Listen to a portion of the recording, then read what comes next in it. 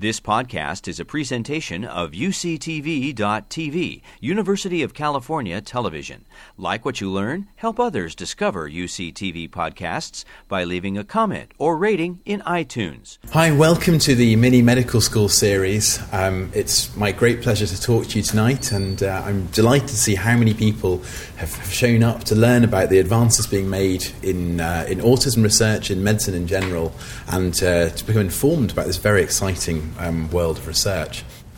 My name is Dr. Stefan Sanders. I trained initially as a paediatrician in the UK, where I worked for a few years.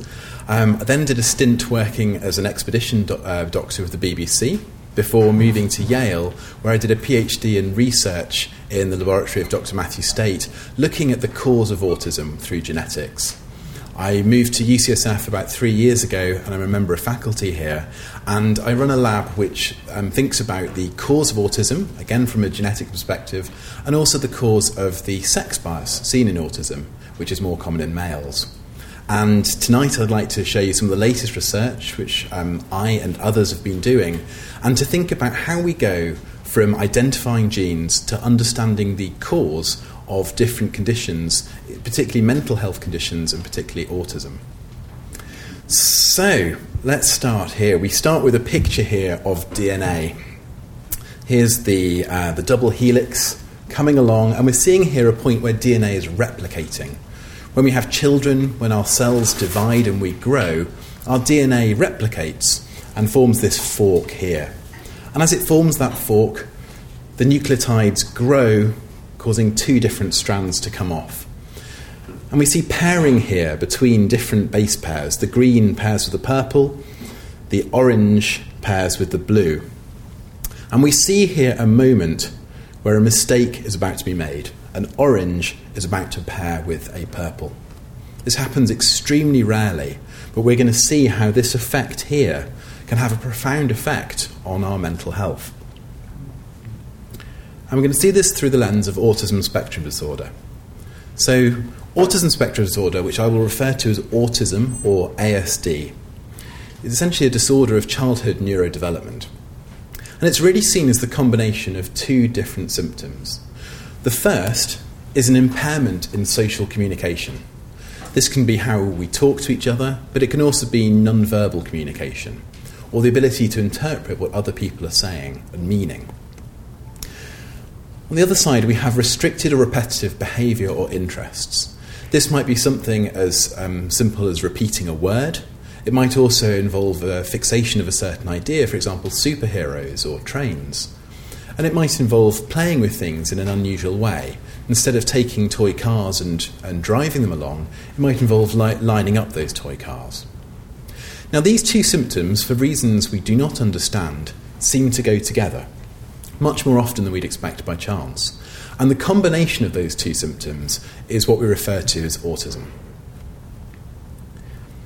But autism rarely happens in isolation. It often happens with other disorders. In particular, it's common to see seizures, it's common to see intellectual disability, and in fact the average IQ in autism is lower than that of the rest of the population. It doesn't mean everyone has a low IQ, just on average. And it's also common to see ADHD, so hyperactivity. Autism has a very profound effect on children, also on the families those children are in, the adults those children become, and of course the society those children live in. And I've shown here a few of the numbers just to bring us to life, but I don't think any number can really capture the existence of a family with a child affected by this, or the life that child goes through. A commonly cited number is how frequently we observe autism. And here I'm quoting the latest estimate from the US government, which is 1 in 68, so that's 1.5% of children. I mentioned that I was interested in the sex bias. It is seen more commonly in males than females, and at the moment it's not entirely clear why that is the case. There seems to be something very particular about disorders of mental health, in that they seem to be more commonly affecting one of the sexes than the others. And this isn't something we see with other disorders, apart from those of the reproductive organs.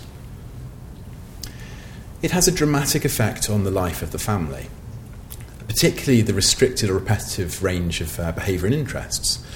What this means in practical terms is children with autism really like to follow the same routine. And disruption to that, be it through sickness or changes in schedule or holidays or weather, can be very, very disruptive for the child's sense of well-being and therefore also the family's. It is estimated that it costs the US economy $236 billion per year. That's a combination of the medical services required, the lost earnings of parents and the child when they grow into an adult, and also the services they require at school and then later in life in residential care. Now, this doesn't apply to everyone with autism. There's a very, very wide spectrum here. At the lower end, we see people who require residential care their entire lives. At the upper end, we see people who live a very, very functional life. But overall, this is the best estimate of the societal cost. And here's another idea, thinking about the implications of this. There's a 4-fold reduction in your chance of having children.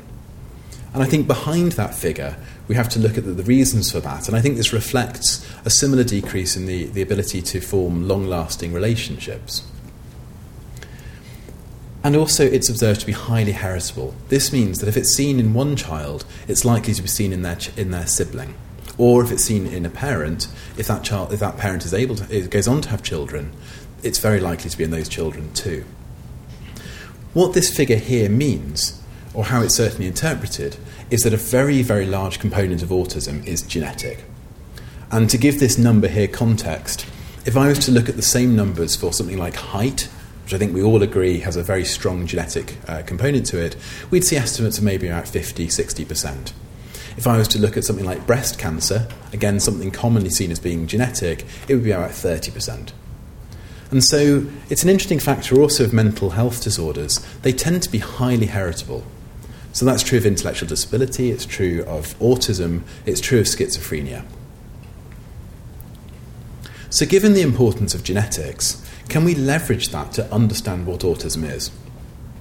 If I was here giving you a lecture on heart attacks, I would start off by telling you that they form due to a plaque on your coronary artery in your heart, and that gets blocked and that causes a heart attack.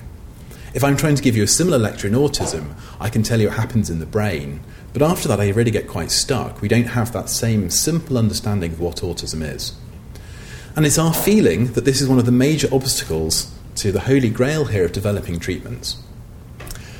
And we see genetics as being one route towards doing this. And the dream, and at the moment it is a dream, but we're going to see that progress has been made in this, is that if we can identify specific genetic variants, those variants will lead us to identify specific genes. Genes can then be used in further research in neuroscience, and from that we can identify the systems involved. So, for example, what part of the brain, what cell types are going on and leading to the autism diagnosis. From this, we hope we can understand the etiology. In the same way I can describe to you how a heart attack occurs, we want to be able to say the same for autism. And then ultimately from that, we aim to be able to generate some form of model where we can test therapeutics, and from this develop a therapy which we can apply and help people as required in the population. And I'd like to talk to you today about the progress which has been made in getting from here towards that middle bit. And spoiler alert, but I'm afraid we're not going to get to this bit, and probably not for another decade or more. But what we will see is that we've made substantial progress in the last few years going through here. And this has been interesting from a wider point of view because in mental health disorders, it's been very difficult to understand the true cause for many of them. In fact, some would argue all of them. And to see progress being made here and equal progress is being made in schizophrenia is very, very gratifying because it suggests that these are tractable, and one day in the future we will be able to treat them in the same way we can treat other disorders. Now you can imagine for a talk on genetics that the first thing we're going to need to talk about is genetics, and to give an idea of how genetics works and how to interpret the results we see. So I'm going to start at a very, very high level here, and that's the entire genome. So the genome is a word used to describe all of the DNA, all of the information in your cells. And in humans, we have a lot of it. In fact, specifically, we have 3 billion base pairs from our mother and 3 billion base pairs from our father. These are arranged on chromosomes, and what we're looking at here are the chromosomes for a single individual. You'll note that there's 22 which are numbered, and then an X chromosome and a Y chromosome. So this is a male. If there were two X's, this would be a female. Those 6 billion base pairs are arranged on these. So this chromosome here, for example, has 250 million. And they are numbered simply by their size. You see the smallest is number 22 and the largest is number 1. I said that you have 3 billion from your mother, 3 billion from your father, and that's why there's 2 of each chromosome. So here's 2 copies of chromosome 1. This one might be from the mother, that one might be from the father. In this way of looking at it, I have no way of telling. They look basically identical. The one thing I can be absolutely sure of is that came from the father. So let's zoom in here, and we're going to focus here on chromosome 16. So within chromosome 16, we can zoom in and start to actually get down to the DNA. Now when we look at it, if I just flick back to that last picture, you can see this sort of black and white appearance. And this is what you see if you look down a microscope with the with the microscope-aided human eye. This is how DNA looks once it's been stained. If I take that copy of chromosome 16, we can see here these light and dark bands. Notice there's a really, really dark band right in the middle there. If I go back here, you can see that really, really dark band. We see that there's 2 arms to each chromosome. These are called the P arm and the Q arm, P being for petit, the French word for small, and that's where this was first observed. In the middle is a region called the centromere, and this is how those chromosomes line up when you exchange data between the mother's and father's chromosomes when you have a child. Now, within that chromosome, if I'm trying to communicate with someone over in Boston and say, I found a really interesting thing on chromosome 16, I need some way of being able to tell them where to look. Remember, there's 3 billion of these. And so within this, we have various different types of addresses. So the first address we have is which arm it's on. So this is the Q arm, the long arm, and it's chromosome 16. When these were first looked at under the microscope, these different regions were seen, and the regions were labelled 1, 2, 3. So this is chromosome 16, region 1, and region 1 goes up to that first or second black mark just there. As technology improved, it was noted that within these regions there were further bands, and so then we have this sub-band there, so that's band 16Q12. And then as technology improved further, we discovered sub-bands, and so it becomes 16Q12.2 down to here. And then in 2000, the human genome sequence was released, and at this point we go from 16Q12.2 to a single address. And with every single chromosome, we label it from 0, or 1, all the way up to the end, which here is 90 million. And so this point here, which I've chosen arbitrarily, is 55 million and lots of other numbers. And this allows me to say with real precision where I'm looking to a collaborator and to give us all a common reference of what the genome looks like. Now, every few years we slightly revise these numbers because technology improves and there's a few bases lost or gained here and there in the reference sequence, but by and large these are now fairly well fixed. And it's just one of the many amazing things which has come out of the Human Genome Project. So, we now have chromosomes, we have a way of identifying a region on a chromosome, and of course the vast majority of DNA between any 2 humans is identical. However, there are things which make us different, and this explains things like eye colour. And so we need to start thinking about ways of naming those different variants. Genetics has a reputation for being slightly complicated, but actually when it comes down to it, there really are a very, very small number of ways of changing the DNA. I'm going to leave off a couple of the more esoteric ones and concentrate on these 3 which represent the vast, vast majority of variation in the human genome. First, we're going down here to single bases, so this might be the DNA at position 55 million, Here, I've taken a single nucleotide and changed it from a C to a T. No DNA has been gained, none has been lost, it's simply a change. And this is called a single nucleotide variant, because just one nucleotide has changed. If these are common, they're called single nucleotide polymorphisms, which are called SNPs. Slightly larger than that, we have insertions and deletions. Here's a deletion, a little bit of DNA has been deleted, or an insertion, a little bit of DNA has been put in. And then larger than that, we have copy number variation. This is exactly the same concept, we just give it a different name to make things a little bit more confusing. And so here's our chromosome, and a bit of the chromosome has been deleted, or a bit of it has been duplicated.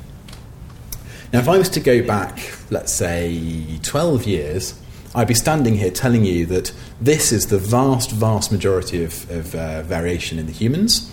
It was then discovered in 2004, a new technology came along to allow us to look at these, and there was a bit of a blip in it. It just didn't look quite right. And it turned out that large sections of DNA are missing or are present in everyone. And so it's really astounding to think that you can miss 100,000 base pairs of DNA, and that's just not a problem. So the genome is, in places, very, very, very redundant. And actually, missing or gaining bits of DNA is a very normal part of the human genome. So that's one way of classifying genetics. Another way of thinking about classifying those variants is how common they are in the population. So I'm going to show you here there's really only 4 types of inheritance and population frequency. We're going to start off here. So here's a variant which is common in the population. It's common in the fathers, it's common in the mothers, and it's passed on to the children here. And this is defined as being greater than 1%. And so an example of this would be the ApoE4 locus in Alzheimer's. That explains about 30% of Alzheimer's risk. Another good example of this would be eye colour.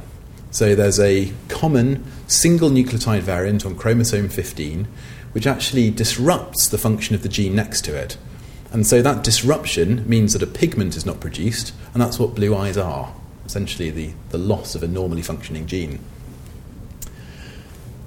We then have rare inherited variants. Same concept, they're present in the parents, here it's present in a mother, and that's passed on to a child. But here you see it's rare in the population. In fact, less than 1%. An example here would be haemophilia, the tendency to bleed, which can be passed on from a mother to her child. And over here, we have de novo mutations. These are not present in the fathers or in the mothers, and they arise new, de novo, in the child.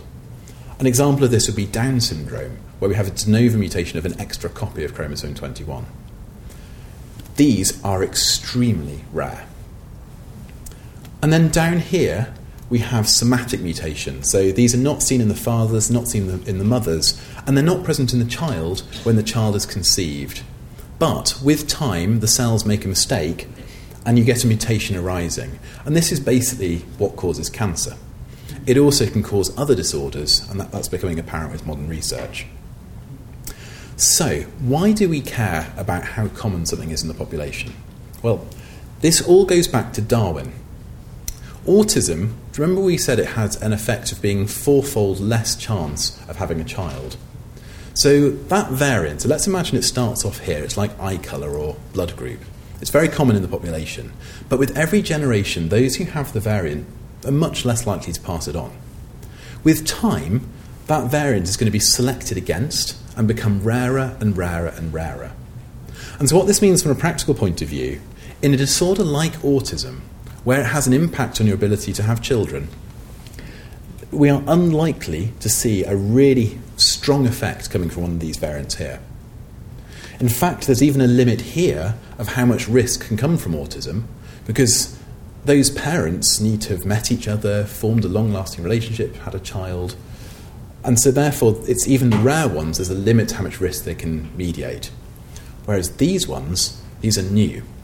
So therefore you can have parents who do not have autism, but this new mutation arising there. So these mutations here can mediate a huge, huge amount of risk. And a good example of this is Down syndrome. If you think in Down syndrome, the effects that causes, the heart problems, the problems with cognition, the problems with early dementia, those aren't present in the parents at all. It's all down to that de novo mutation. And so now we're going to look at your genome. So each of us has 3 billion base pairs. Approximately 0.1% of those, so 3.5 million, vary between one individual and the person sitting next to them. unless you're related to that person sitting next to you, of course. And so here we started talking about the different variants by size. Here are the small ones, the middle ones, and the large ones. And here are the population frequency. So here's the common inherited, the rare inherited, and the de novo. The vast, vast majority of the variation which makes up humans is common. And that means that we're all really very, very, very similar to each other. However, there are these tiny numbers over here which are de novo. So think of this from the point of view of a geneticist trying to find the cause of a disease. I basically have two options. I can either look over here and try and find a variant with a tiny, tiny effect, and I'm trying to find that variant out of 3 million. And so I'm really looking for a needle in a haystack. Or I can look at these ones over here, and here these variants have a huge effect, and I'm looking for maybe 1 out of 70. So as a scientist, I always like to find the easy route. And this is one easy route, easy-ish, to trying to find the cause of this disease. Now, that's not to say this is not a good method. In fact, looking at these has been highly successful in schizophrenia. But these, so far in autism, have turned out to be the key. And I'm going to take you through some of the research into that. But remember, we're focusing on these de novo mutations, which are new and can carry high risk. And I want to quickly touch on that conundrum again. So, autism is highly heritable. That means it is genetic factors, and it suggests those genetic factors are passed on from the parents to the child. On the flip side, natural selection should remove those genetic factors from the population. So there's 3 ways or 3 ideas of getting around it. There are a few more esoteric ones, but I want to focus on the sort of more common theories for this. The first theory is that you have many, many, many common variants, each of which has a tiny effect. And it's like rolling 100 dice, and you just got unlucky and all of those dice are showing a 5 or a 6. Alternatively, it could be a smaller number of rare variants carrying moderate risk, or it could be one single de novo variant which carries a huge amount of risk, even though those are very, very rare. And we're going to go through and see how those models work. But also we need to think about how we apply that in terms of genetics. Now, when I was at medical school, this is what we learned about genetics. This gentleman here, Gregor Mendel, was a monk in Austria and was very into peas. And what he saw, he found that the peas tended to be tall or short, and that you could actually predict what the next generation was going to be based on his laws of inheritance. And he put forward that basically there are 2 modes that this could work. It could either be dominant, and here we see a dominant pedigree, where it is a single copy passed on from the mother is sufficient to cause that trait, so tall peas. Or it could be recessive, where you need to have 2 short copies or 2 long copies. But the nice thing about Mendelian genetics is it's very easy. Something is either there or it's not, and it's either passed on with 1 copy from just 1 parent or 2 copies from both parents. However, if you think about children and the height of children, it becomes quite apparent that children in humans are not peas.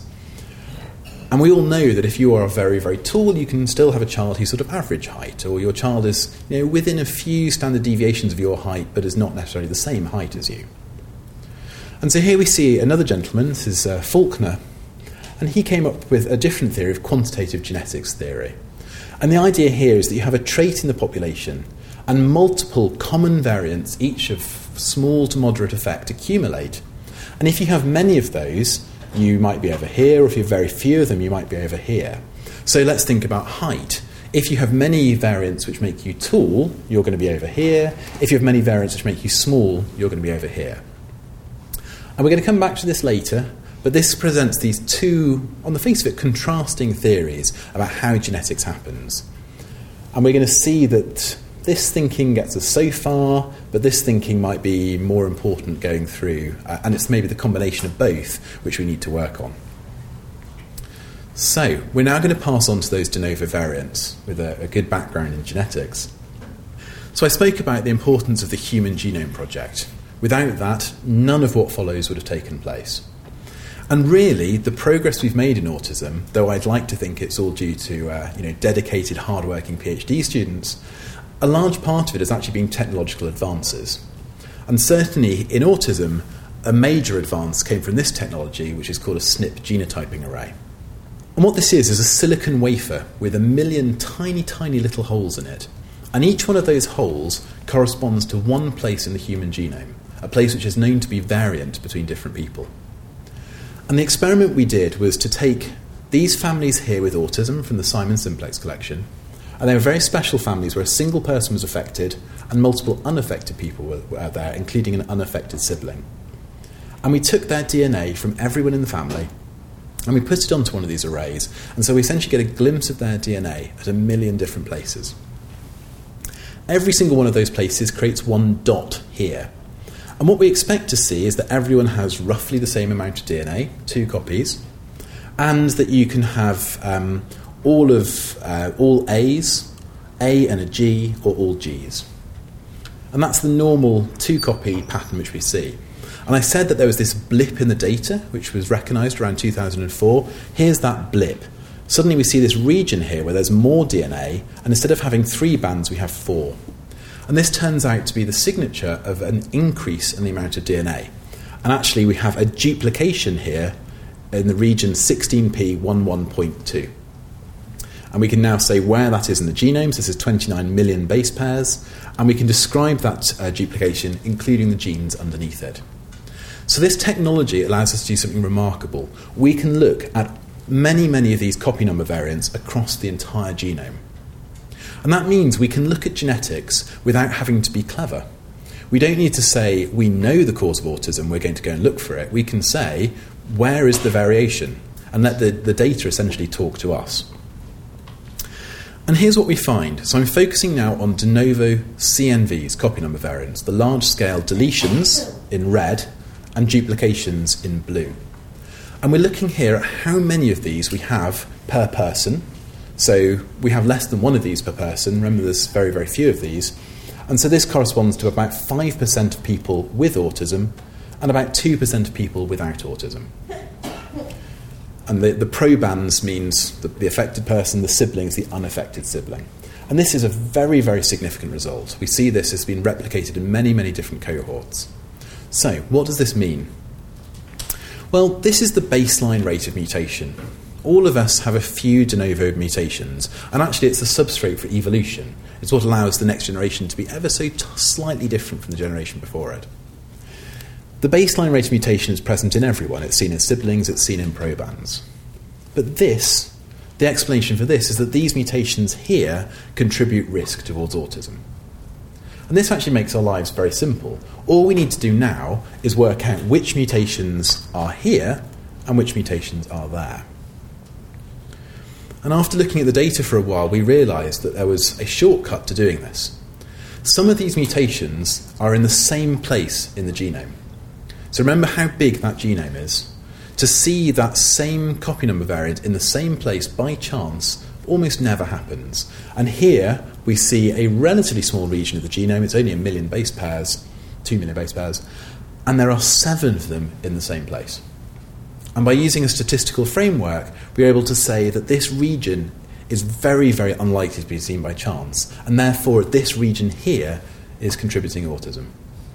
And when we saw this, we were very, very excited, because it was a region of the genome we already knew. It was a region which had been associated with Williams or Williams-Bren syndrome. And this was discovered in about the 1980s. And it's a syndrome characterised by a very specific heart defect, supravalvular aortic stenosis, a defect in cognition, and a very, very unusual personality. These children are hyper-sociable, increased sociability. They will just approach strangers. They are very, very warm. They want to talk. They want to approach people. In fact, in some ways, it's the opposite of autism. If autism is a decrease in sociability, having a deletion in this region causes an increase in sociability. So we see this deletion is causing an increase in sociability, and we found the duplication in blue at that same place associated with autism. So what does that mean in practical terms? Well, somewhere in the 27 genes and 2 million base pairs here is something which encodes how sociable each of us are. It's not the complete answer to how sociable we are, but there is something in there which acts as a rheostat or thermostat of sociability in humans, which I must say I've personally found a very challenging concept. I mean, to me, how sociable I am is part of my personality, and yet it's hardwired in my very DNA. And if we could find the region of that genome which is responsible for that, we would have a very good start towards finding a treatment for autism. However, this region also shows the challenge. Every one of these little blue dots here represents a gene. There's about 27 or so in this region. This gene here, elastin, we know that causes the heart defects, but we can't find a single gene responsible for the neurological effects. And so while these de novo CNVs were very exciting, they were somewhat frustrating in that we could find this region, but we couldn't find the single gene. And even though we found 8 distinct regions, all of them strongly associated with autism, we couldn't get down to that holy grail of a single gene, which allows the next steps of research to proceed easily. And so at this stage, we had identified some variants, but we were stuck on that next one. Again, technology rescued us. This time, the advance was high-throughput sequencing. Whereas before, we were able to look at 1 million places in the genome, high-throughput sequencing allows us to look at 3 billion. And we actually used a shortcut version where we didn't look at all 3 billion, we just looked at the ones which are responsible for making genes, for making proteins. The reason for that was it was cheaper, a lot cheaper, and therefore we could do large numbers. These are the same families, again, looked at with the one affected and one unaffected sibling. We take that same DNA, it goes on the machine, and what you get out of it is a lot of different reads of DNA. Those reads are then lined up on the human genome, which of course we now know from the work in 2000. And from this, when you line up each of these reads, we can spot the places where that person is different from the reference genome. So we can identify specific genetic variants. And this time we focused on mutations which we knew would stop that protein from being made. So one copy of the protein would be lost, and we call that loss of function. And when we did that, we saw a very, very similar result. Here we have the cases, the probands in red, and the controls in blue. These are the number of de novo loss of function mutations per individual, and our interpretation is exactly the same. Here is the baseline rate of mutation present in everyone, and this will be in genes which aren't associated with autism. For example, genes to do with your sense of smell, or that make the mucus that line the passages of your nose. They seem to be very prone to mutation. And here are the mutations contributing to autism. And again, what we need to do is work out which mutations are here versus which ones are here. And the same logic takes us through. If we can find a single gene with multiple of these de novo loss of function mutations, we would not expect to see that by chance, and therefore we can get down to a single gene. And what we're seeing here is 5 different de novo loss of function mutations. Remember how incredibly rare these are. We're seeing maybe one of these per person if we're lucky, but more like one in 10 people. And yet 5 of them line up in this single gene, 1 out of 20,000 genes. The chance of that happening by chance is really, really, really small. And so this gives us great confidence that this gene here, ARID1B, is an autism gene. And because we are looking everywhere, we don't just find one gene, we actually found 65. And this was a really dramatic progress in understanding autism. We go from saying it's genetic to having a really concrete list of genes involved. We estimate that over 1,000 genes contribute to autism, that's 1 in 20 genes, but these 65 probably represent the strongest ones, the ones which have the biggest effect in autism. So this has really exposed a chink in the armour of autism. Finally, we have an insight into what's going on. And surprisingly, these actually account for a fairly large number of people with autism. So if I was to go into the local clinic and start sequencing children as they come through, I would find these mutations in about 20.6% of them. And if I do that in the siblings, I'd find it in 10%, and simply subtracting those, 10.5% of children have autism in part because of one of these de novo mutations. And you think how incredibly rare they are, and yet those de novo mutations, which are 70 out of 3.5 million, they are contributing a huge amount of risk for this disorder. And when we look at the specific genes, we can see commonalities amongst them. So this is the gene CHD8, which is actually the top associated autism gene. And here's one way of looking at the similarities between people, the effect it has on the structure of the face. And you can see here there are some distinctive features, particularly sort of widening here, and also, if we could measure it, a slightly increased head size. And the key point I want to make of this is that when we zoom in and we find that gene, this child no longer becomes a child who just has autism, they're a child with a particular syndrome which has not been recognised to date. And that syndrome is contributing towards their autism diagnosis. It also means that we could then give that family some insight into what to expect in the future, and hopefully, one day, we might be able to use this to guide treatment. And we've explored here de novo mutations which cause loss of function. This is a list of many, many other different categories of de novo mutation which to date are unexplored, and we're still working on this. Some of these should be interpretable, so we have the single nucleotide variants, the insertions, the deletions, small copy number variants, and all of these we think will have some contribution, and we're going to try and map out the total contribution there. So 10.5% is the baseline. I wouldn't be surprised if that doubles. So that's de novo mutations. What about common variations? So we had this other idea that autism could be contributed by many, many little variants, each having a tiny, tiny effect. Now, those effects tend to be so tiny that viewing them directly is difficult. We're going to see on the next slide an attempt to do that, but so far in autism it's not been very successful.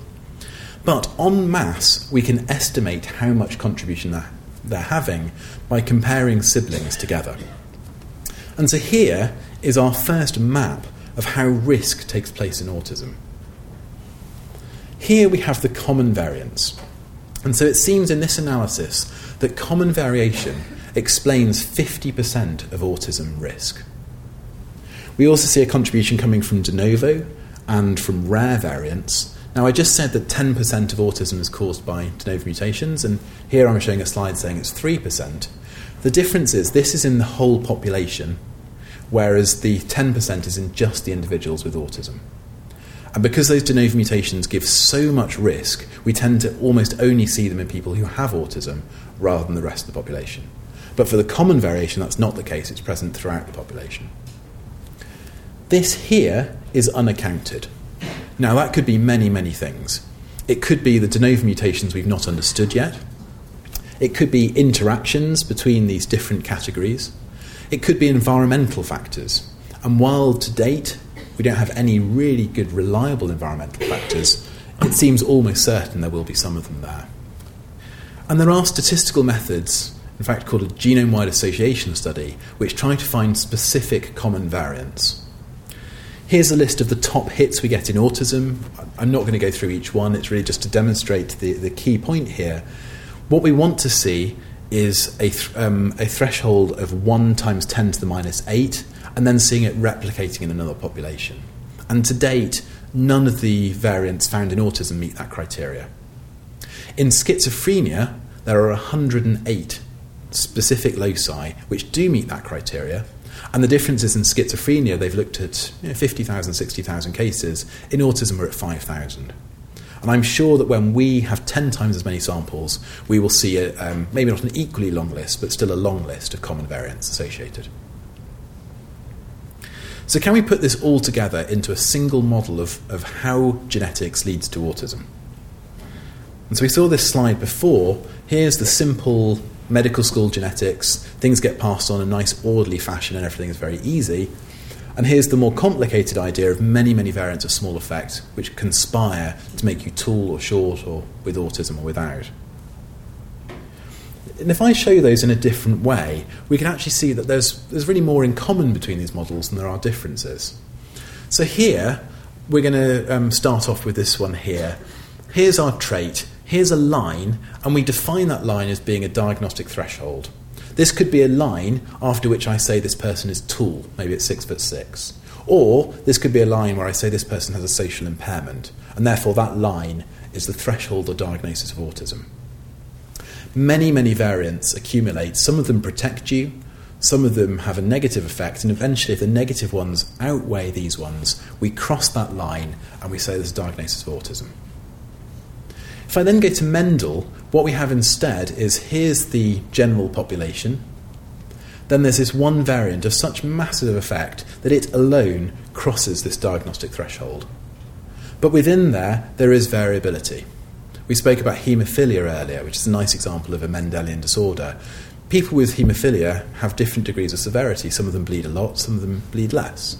The same is true of cystic fibrosis. Some people lead a very full and active life. Others have very, very, very severe symptoms. So still there's this balance. The common variation still plays a role, but this one variant has such a big effect that it alone makes you cross that threshold, regardless of the common variation. And autism appears to be the unification of these two ways of thinking. Here we have the trait in the population. This is now social communication. Here's our diagnostic threshold, and to get over that, that's how you get a diagnosis of autism.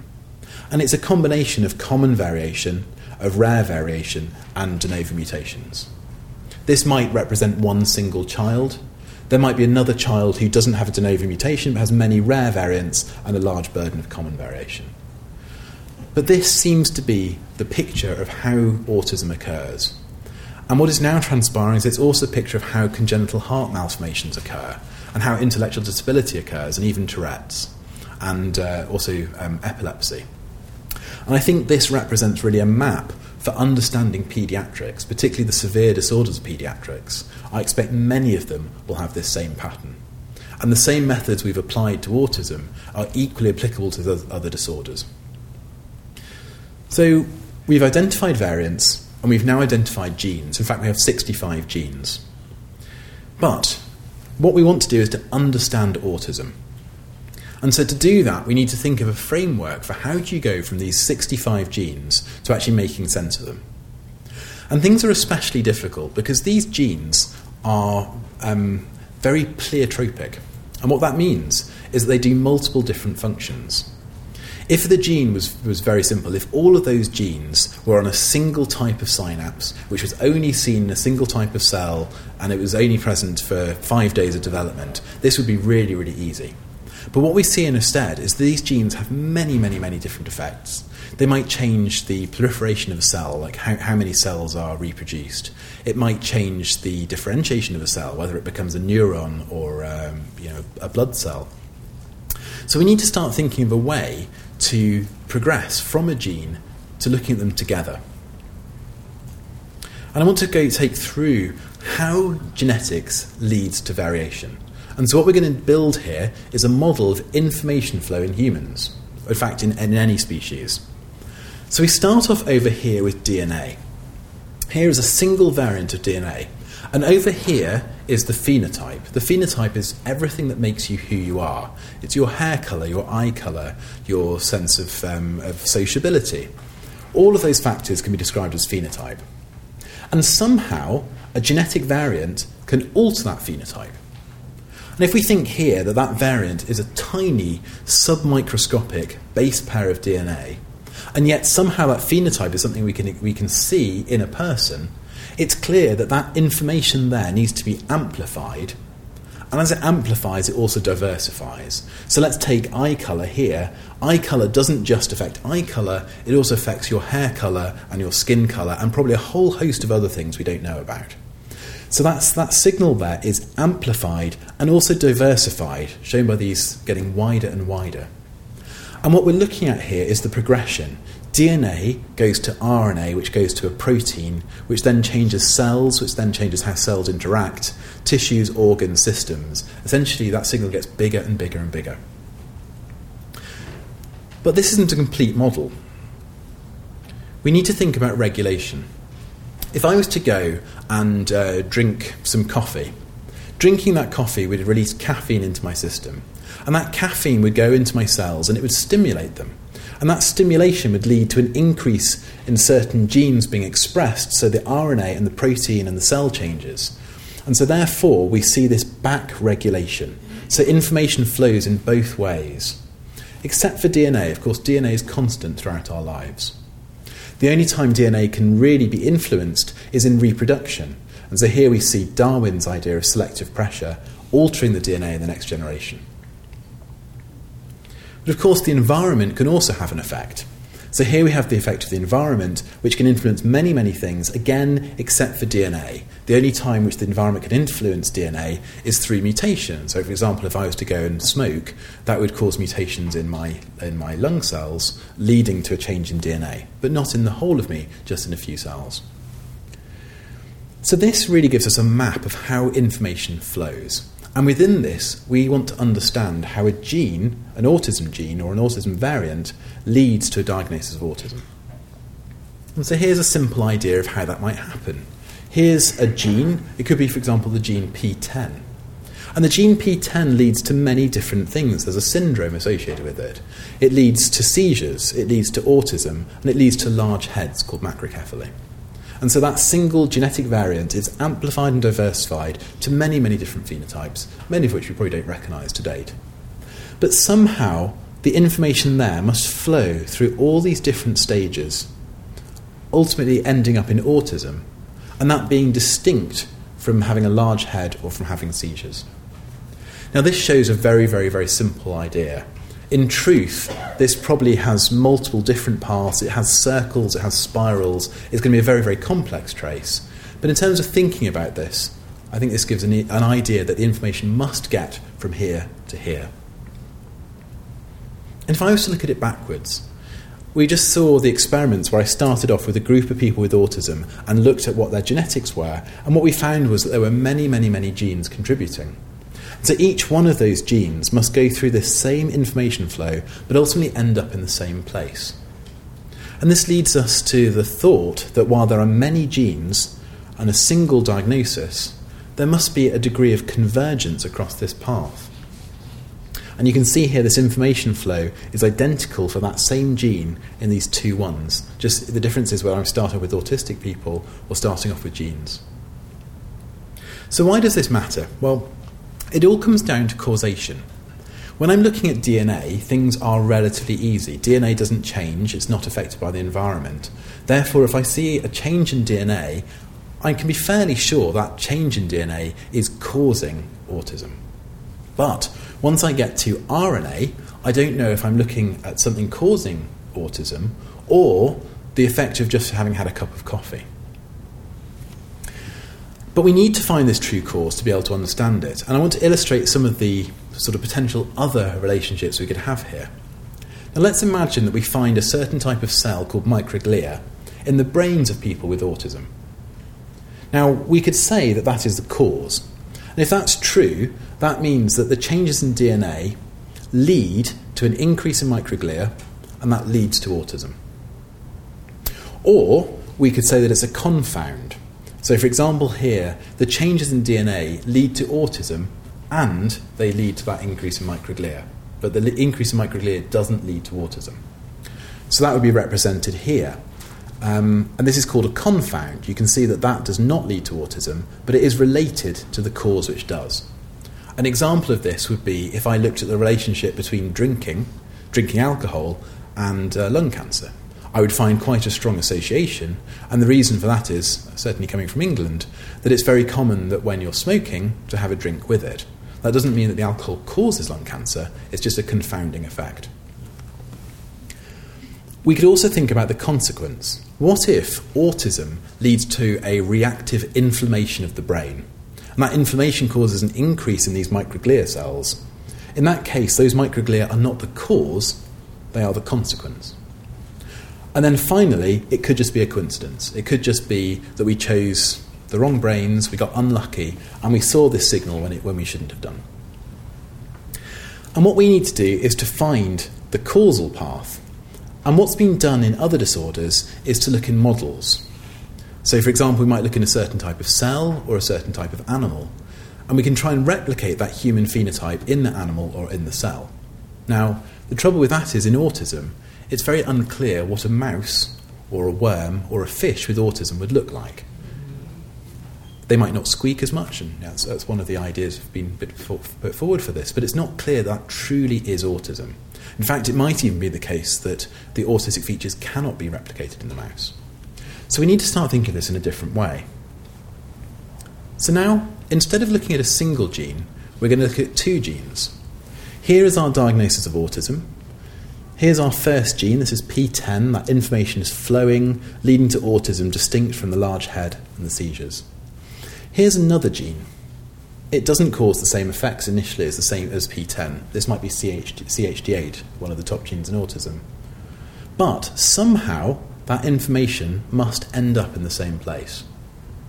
And so therefore, there's going to come a point when these two need to come together. And we call this concept convergence. And then the hope is that there will be a common path, and that is the secret to what autism is. So let's go back to our analogy of heart attacks, where we know the answer and we know what it really looks like. If I was to do these same genetic experiments in some people who are having heart attacks, I would find several different risk factors. I would find things to do with lipids, things to do with cholesterol, things to do with diabetes, inflammation, clotting factors. At the face value, none of those seem really related together. But as we start to look through, we see they converge on causing this fatty deposit in a coronary artery. And that fatty deposit then leads to this common pathway of an occlusion of that coronary artery and a heart attack. And so by looking at how those different systems come together, we can gain insight into the true etiology of the disorder. Now, I'm sure autism is going to be more complicated than a blockage of a single artery, but I think the principle still holds. Even if there are multiple types of autism, I still think this idea that we're going to see convergence is implicit in the sheer number of genes we're seeing here. So let's see if we can do that. We're going to go back to our 65 genes, or subsets of them, and see if we can go from there to understanding what autism is. So we're going to start off with something fairly easy. We're going to take those genes and ask, do the proteins they make tend to bind together? Do they interact? And what we find is that they do. In fact, they interact more than we would expect by chance. And when we do that, we find they cluster into two groups. Here's group 1, here's group 2. And we find this group 2, when we look at what types of genes they are genes which work on the synapse, the communication between nerve cells.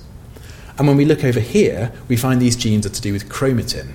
Chromatin is the epigenetics, the part which make the software of DNA, which tells the DNA how to work. It's what determines what type of cell a skin cell is or a nerve cell. Essentially, it's the substrate for development. So this, I think, is an exciting finding. This has been replicated many times with different ways of finding those genes, and it's something we are now really quite sure about in autism. This module here of chromatin and development was not even thought of before we did these genetic experiments. The synapse was, but this really, really wasn't. So on the face of it, we found a completely new area of biology which we'd not implicated with autism before, and this creates a really great substrate for further research. That's the optimistic view. If I was to take a more pessimistic view, what we've discovered here is that these are neurogenes and these are developmental genes. So what we've discovered is that this is a neurodevelopmental disorder, which is where we started, autism being a childhood neurodevelopmental disorder. So from that point of view, we can go further. But fortunately, people have. So I'm going to start off here with the work of Jeremy Wilsey, who is a professor at this university. And what he did was to look at how those genes discovered co-express together, how they rise and fall throughout the development of the human brain. So here is the development of the human brain. This is the very, very early in human development. This is birth, and here's childhood and adulthood.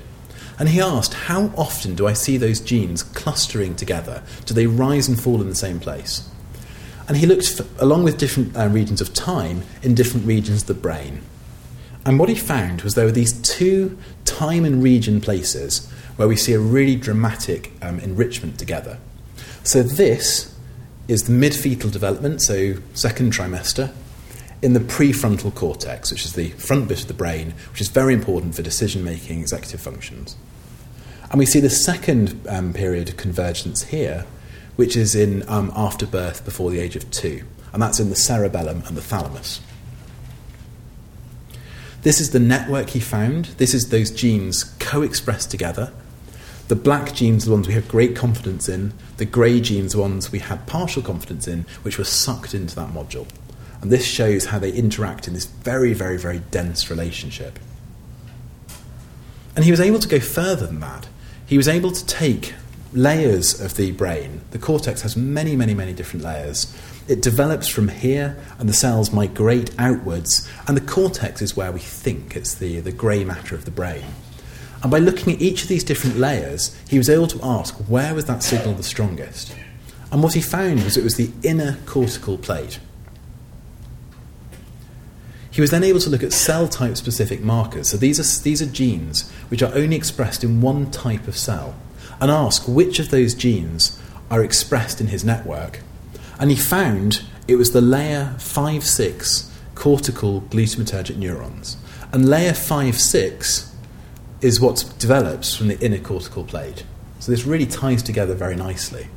So putting this all together, from this paper, we find that those genes seem to be most important in utero, in the cortex, the frontal cortex, in cortical neurons, in layers 5 and 6. So think of this from the point of view of trying to go forward. We have this list of genes. What do you do with them? When, where, what do you look for? This leads us to a very, very clear hypothesis which can be tested. And we can put that into a model. So we started off with those developmental chromatin genes and the synaptic genes. Interestingly, we find that they don't particularly interact at a protein level, so they're distinct. And here's that mid-fetal period, where we see those genes in the cortical projection neurons of the prefrontal cortex, and another group found it in the striatal medium spiny neurons, two regions which are connected. And this seems to be one of the areas where autism occurs. We're not sure exactly how or what, or exactly what this means, but this gives us a very, very clear idea of where to look. And then we see this second period of convergence between birth and infancy, where the synaptic genes seem to be more important than they were in this initial one. When we look at the brains of people with autism, so these are people who've unfortunately died in a car accident and nobly have donated their brain towards science, we find that there are two groups of genes which differ between the autistic brain and the non-autistic brain. Here's one set of genes, and these are the synaptic genes. In fact, these are the same synaptic genes which we've now discovered contribute to autism. And these are mostly downregulated, so underexpressed in the autistic brain. And then we find another group of genes, and these are the microglia, those inflammatory cells, and these are upregulated in the autism brain. So this gives us a bit of an insight into what happens after here. Somehow, these changes which we're seeing must lead to persistent pathology in the brain. And we know it's persistent because adults still have autism. And that somehow leads to the autism symptoms. And one glimpse we've had there is that the synaptic genes might be particularly important. Another approach to this is we can take the genes which are causing these chromatin changes and seeing which chromatin changes they cause. So we're going to take the top autism gene, which is CHD8, and we're going to ask where in the genome does CHD8 bind? And the answer to that is that we find it binds to two sets of genes. The first one is those other chromatin developmental genes. So CHD8, which is our top autism gene, is a regulator of regulators. So it seems to regulate the other autism developmental genes. It doesn't bind to the synaptic genes, but it does change the expression of them. So it binds directly here, but not here, but still has an influence on those same synaptic genes we saw in autism. So putting that into the module, here CHD8 has a direct effect on these chromatin genes and an indirect effect on the synaptic genes. And we can take another gene which is associated with autism, and this is Fragile X. So Fragile X is a syndrome which has been known about for many years, and it's the most common cause of intellectual disability, particularly in boys. And about 50% of people with Fragile X also have autism. And so in many ways, this was the first autism gene. If we take the gene which is made by Fragile X and ask what it does, we find that one of its major functions is to bind to the RNA of genes. And when we look at what RNAs it binds to, we find that the answer is particularly genes associated with autism. And so here we're looking at those loss of function mutations which we observed in the DNA, and we see that many of them are targets of this FMRP protein, in fact far more than we'd expect by chance. And this is then a replication of that, looking at a very, very large number of genes and seeing a very, very, very significant result. So Fragile X, the protein that it makes, binds to other autism genes. In fact, specifically, it binds to both the chromatin and the synaptic genes. And so here we have our first idea, our first model of what autism might be. It's important just to pause and think about how we got here. At no point did we start off with a hypothesis of what autism was. We didn't say it was synaptic.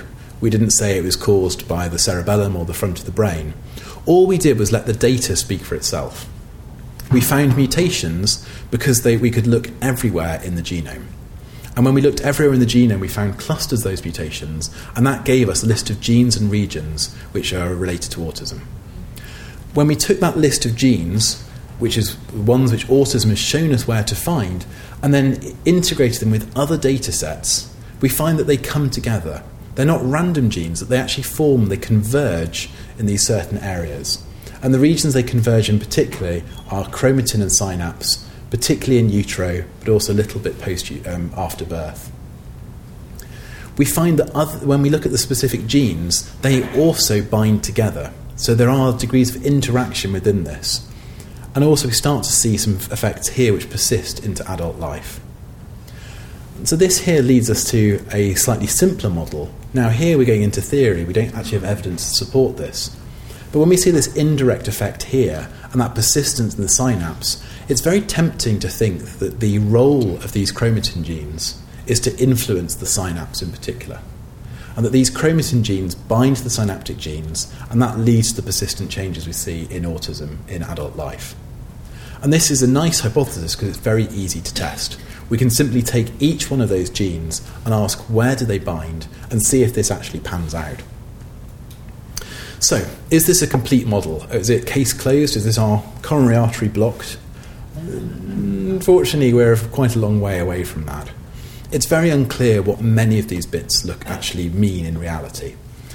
These chromatin genes, they're very, very new. We have very little idea of what they actually do in practical terms. The synapse, we have maybe a few more tools for investigating those, but it's still unclear exactly which synapse we need to go and look at. And here, where I've said persistent neuropathology, that really means the whole of neuroscience. And this is just the model we get from looking at de novo mutations with current available data. There are many, many other theories about how autism gets caused. There's theories about the amygdala, about the cerebellum, and we can't say that any of them are wrong or right. All we can say is that when we follow the data, this is the slice of the pie that we get to. So we're pretty sure that parts of this are right, but we can't say yet that other theories are wrong. And I think there's really a sort of a degree of inclusion here. We need to keep doing these methods to see where we end up. So we've progressed a little bit further here. We've identified our variants, identified genes, and as you can see, we're starting to get this first burgeoning understanding of what autism might be in reality. But I want to end on a note just to show how far we have to go. So today, what we've done is focus on these de novo mutations. And you've seen the reason we focused on these de novo mutations is really it's the only place we're seeing a currently easy to understand signal. And so here I've represented an optimistic and a pessimistic view of the future. The optimistic one, these are the de novo mutations here. And we now have a reasonable idea of what those might be doing at a 30,000-foot view. But we know that these are not the only variants which are contributing risk. We've seen there's a very, very large contribution from common variants. We just can't find out which ones yet. Now, in the optimistic view, the de novo mutations and the common variants act in the same way. In fact, so does the environment, and so do rare and homozygous effects. So these are sort of Mendelian disorders. In this optimistic view, it really doesn't matter where we start. If de novo mutations work, that's great. We'll find everything we need to know by following those. And hopefully we'll be able to use those to interpret the other forms of biology. If this is the case, then we're really making good headway, and we can start to look further and further at this same method, find more and more genes, understand what those genes do, and then hopefully in 5, 10, 30 years, I can stand here and say, and here's our first treatment. However, this is the pessimistic view. It might be that we are just looking at one fairly narrow slither of what autism is, and that there's very little overlap between these rare, very high effect de novo mutations, but when we look at common variants, they affect a completely different part of biology. It might be that these are affecting those microglia which we see in the post-mortem brain, whereas these don't seem to be. When we look at the rare ones, we're going to see a whole host of different disorders, maybe metabolic ones. And when we look at the environment, that again is going to cause a different place. And right now, it's very, very difficult to see how we're going to progress for the environment. If you think of the success we've had in genetics, it's because we could look everywhere. Trying to look everywhere with the environment, and bearing in mind that we have very little record of the environment in our later lives, is going to be extremely difficult. Imagine autism comes down to a very specific exposure in utero. For example, your mother had a bad cold at week 23 of gestation. By the time you're diagnosed with autism, there's going to be no record of that unless your mother was meticulous in her maternity notes. This, therefore, represents the pessimistic view that we have a very, very long way to go. And the question really is, which one of these models is going to be right? I think that's an urgent reason for trying to see these common variants. That will give us a first glimpse of whether things are coherent or not. So I'm going to end now with a summary here of the things we've gone through. The first thing we've seen is this amazing contribution of these extremely rare de novo mutations. They account for a tiny, tiny fraction of the variation within us, and yet they account for a huge amount of autism risk. And from these, we've been able to leverage them to identify specific genes, which have been a major hurdle in autism research. But we've seen that autism is not caused by these, it's a combination of factors. In fact, I'd go further and say that in one person that de novo mutation causes autism, in the next person it might cause schizophrenia, or nothing at all. We find that these genes themselves have many, many different functions. At this stage, there is no easy answer. But we've also seen that when you stop thinking about a single gene and start thinking about how those genes come together, how they converge on biology, we really can make some progress in starting to understand the 30,000-foot view of what autism is. And hopefully this technique will accelerate and allow us to make sense of what these genes mean. And we've seen also that integrating these data sets have been extremely important. Really here we're drawing on a huge amount of science and just leveraging it towards autism. We've seen the Genome Project, we've seen the advances in microarrays, advances in sequencing technology, and a whole host of other data sets, the basic science which really drives this. And without people donating their samples, without the funding which allows us to do these really large-scale analyses of basic science, none of that would have been possible. And I'm going to end with just highlighting some of the key people who've helped on this journey we've seen today. Matthew State is the chair of the Department of Psychiatry here, really has done an amazing job in leading these autism work. And has been a major, major role in identifying the contribution of de novo mutations, which we've seen today. Jeremy Wills is also at UCSF, he's an assistant professor here, and he did the work on thinking about when and where and how autism emerges. Ninad Seston and Jim Noonan are at Yale, and we collaborated with them thinking about the expression data and the role of CHD8. And then Bernie Devlin and Catherine Rader are in Pittsburgh at two different universities there. These guys are statisticians. When we're dealing with these massive data sets, it becomes really key how you interpret probabilities. And we're finding that actually their contribution has been absolutely invaluable, and none of these advances would have taken place without their insights. And then a whole host of other people. And probably the most important people are the very, very brave families who volunteered their DNA. I think taking part in genetic studies is a brave act because you never quite know what's going to come out of it. But without those 2,500 families, this again would not have been possible, and the funding from that foundation there. And finally, thank you to the audience for your rapt attention, and I look forward to questions. So the question is, are there specific examples of environmental factors? And secondly, is it possible to have autism purely environmentally without genetics? The easy answer to both of those is I don't know. I think to date, I would say there are no really definitive environmental triggers. Now, you might find someone who disagrees with that, and it's important to have healthy debate in scientific communities. When we look at the confidence we have of our top genes, really nothing's going to overtone those. There have been ideas of things associated with autism. Pollutants have received some attention recently. I would say that none of them have anything like the confidence we have, and they're all based on fairly small numbers. And the biggest difficulty there is how do you tie in that early development with the diagnosis of autism and trying to make sense of what that person has. And also, while there's 3.5 billion base pairs, there are near enough infinite environmental exposures. It's a much, much harder problem. In terms of whether it's possible to have autism purely environmentally, maybe. I really, I don't know. At the point, in the ideal world, we'd be able to take all the genetic factors and then look for the person who doesn't have those genetic factors. But we are so far away from that. If we take all the genetic factors we have for the common variation, it explains 1, maybe 2% of autism risk.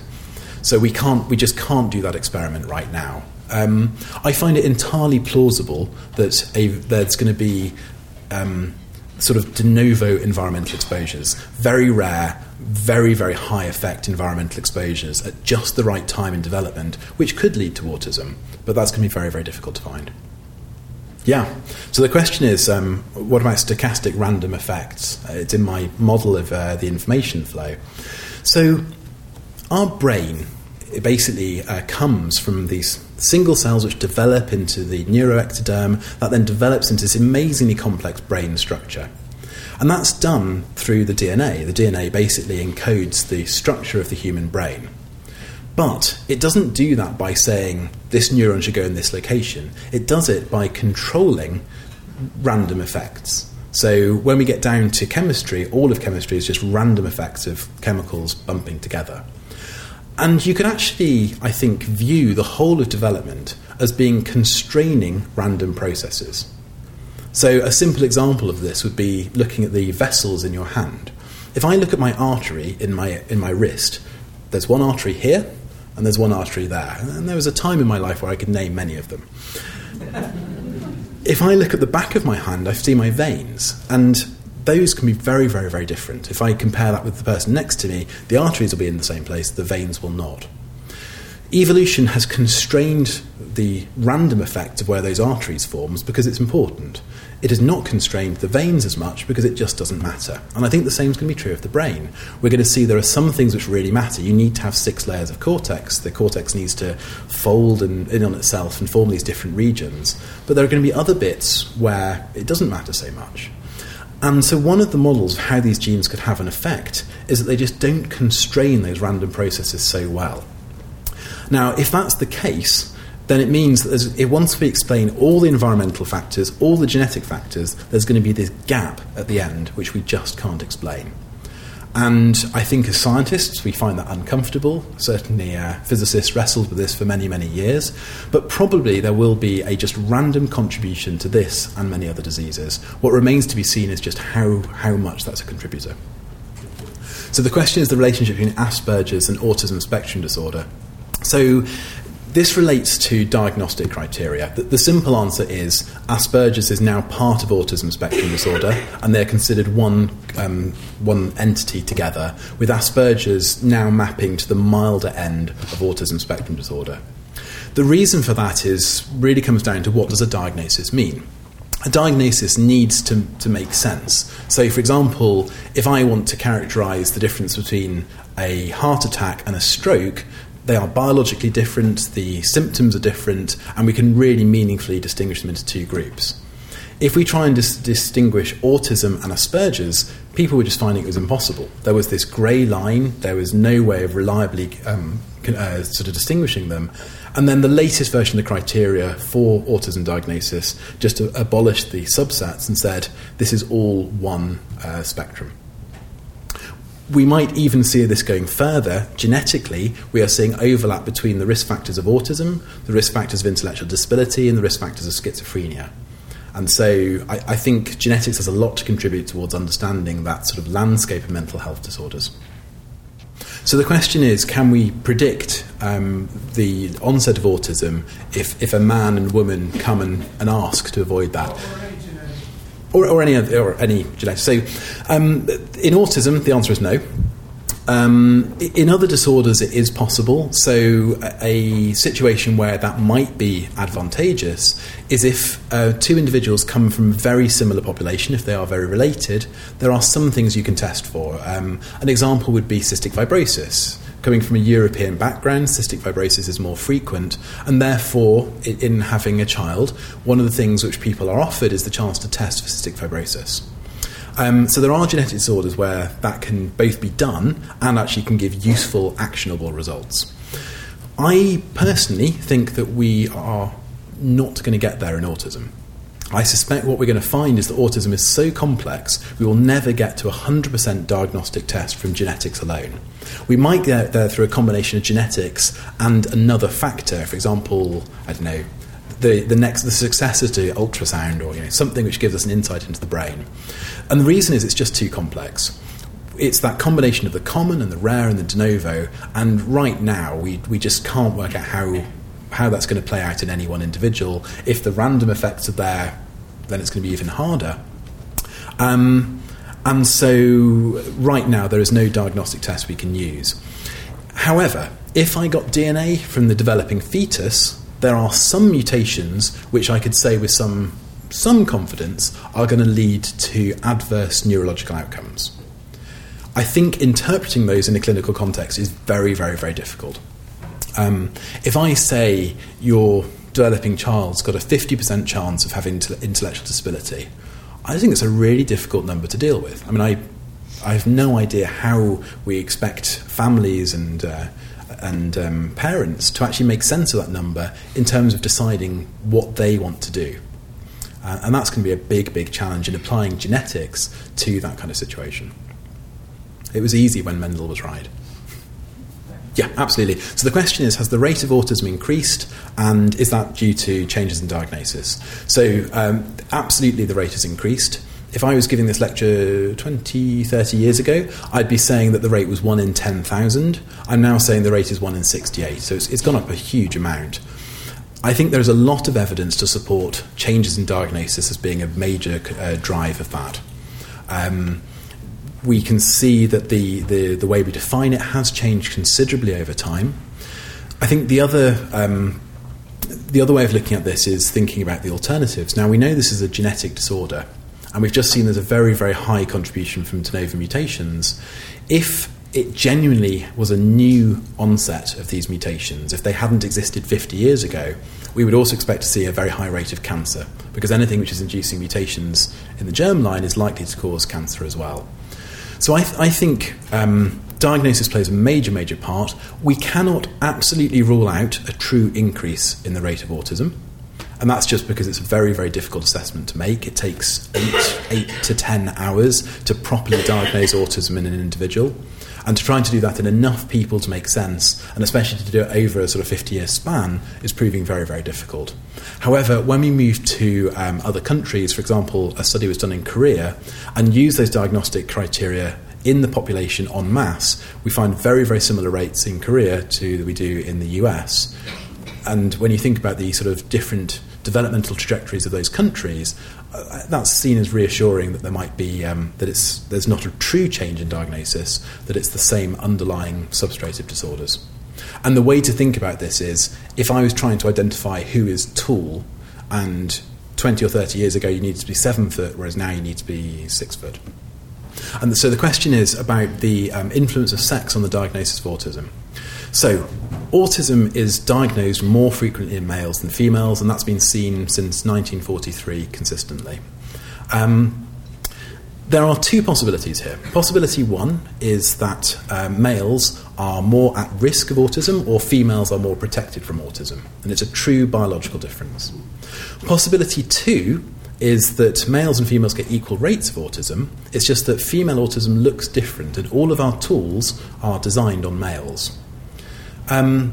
Interestingly, from a genetic point of view, there is no difference between those two models. Both of them have this idea of a trait varying in the population, and the idea that there's a difference in where that line goes. The thing which does differ is the question about impairment. The question is, those females who are just below that diagnostic threshold, are they impaired? And this gets difficult because how do you reliably define impairment? It is difficult in people with autism, particularly the higher functioning. It's difficult in people just beyond that spectrum. And it's an area of very, very active research. In fact, it's something which Summer Bishop at this university is really working very, very hard to try and solve. From a genetic point of view, both of those explanations require a difference between males and females. Either females need to be protected or they need to have different symptoms of autism. Now, that's not true in other disorders. If I have a stroke, if I have asthma, it looks basically the same in males and females. If I look at neurological disorders, many of them have sex bias. Autism does, Tourette's does, ADHD does, schizophrenia does, anxiety, etc., etc., etc. The ones which happen young, in childhood, tend to be male predominant. The ones which come on later tend to be female predominant. There is something very, very important about the interaction between sex and the human brain. And we are really at the very, very beginning of this journey of understanding this. We've been trying to identify this ourselves. We see a little bit of interaction between gene expression changes in male and female brains, and it seems to be on those microglia cells, which we saw in the post-mortem brain. If we're onto something here, this could be very interesting because it sounds a lot more treatable than a neurological defect, and it might be we could replicate that protection in females in males. But that model actually doesn't change for whether it's diagnostic or not. That would just really determine who we give that treatment to.